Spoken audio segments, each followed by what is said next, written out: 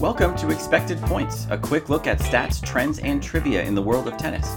My name is Jeff Sackman from tennisabstract.com, and it is Wednesday, March 31st. Each day, I select 3 numbers to highlight the latest news in the sport, and today, those numbers are 29, 9, and 26.2%.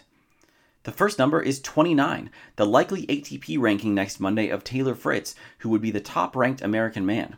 Fritz will take over the throne from John Isner, who has held a spot in the top 30 since 2011, but lost yesterday to Roberto Bautista Agut. In failing to defend his finalist points from the 2019 Miami Open, the big man will fall to around number 38. All told, the Miami round of 16 was a bleak one for American players. The only U.S. woman to make it that far, Jessica Pegula, failed to convert 6 match points and lost to Maria Sakkari, while Isner, Fritz, and Frances Tiafoe lost to Bautista Agut, Alexander Bublik, and Daniel Medvedev, respectively. All is not quite lost, though. Sebastian Korda scored a second straight upset, defeating Diego Schwartzman yesterday, securing the home country a token representative in the quarters. Korda also has a tiny chance of becoming the American number 1 on Monday. If he wins the Miami title, he'll overtake Fritz in the rankings, 1,861 points to 1,855. Our second number is 9, the number of consecutive points that Ashleigh Barty won to finish off Aryna Sabalenka in the Miami quarters.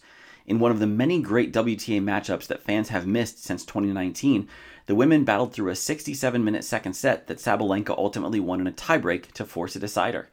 Even before the demoralizing 9-point streak, Barty played better at the big moments. She faced 7 break points in the match and saved them all, while converting 2 of her 4 opportunities on the imposing Belarusian serve. Out of 6 total meetings, the only previous time these 2 women went 3 sets was in their first encounter in the opening round at the 2018 Australian Open. The Australian narrowly advanced that day, but she has nonetheless come a long way since. In that first match, she won barely 60% of first serve points, a mark she hasn't failed to clear since a 2019 loss in Cincinnati. Yesterday's 73% is right in line with her average rate of first serve points won, one of the best marks on tour, and a big reason she remains at the top of the ranking list. Today's third and final number is 26.2%, the percentage of return points won by Alexander Bublik against Jannik Sinner when they met 15 days ago in Dubai. They meet again in today's Miami quarterfinals. At 23 years old, Bublik is still a rising star on tour, but he has already been eclipsed in the rankings by the 19-year-old Italian who beat him in their only previous meeting. After the match, Bublik expressed wonder at Sinner's focus on tennis. At his age, according to the Kazakh, he was drinking a beer. That's one explanation for Bublik's futility on return, the part of his game that is likely to keep him from joining the tour's elite. 26.2% on return is worse than the average rate of Riley Opelka, the weakest returner among the ATP top 50.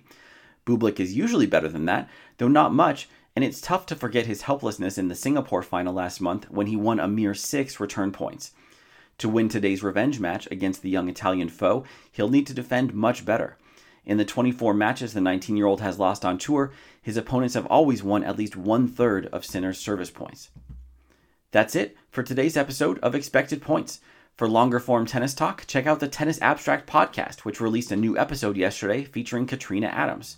Please let me know what you think about the show on Twitter at Tennis Abstract, and help others find the show by leaving a review on iTunes. You can subscribe on iTunes, Spotify, and Stitcher, and you can always find the latest episode at tennisabstract.com. Thanks for listening.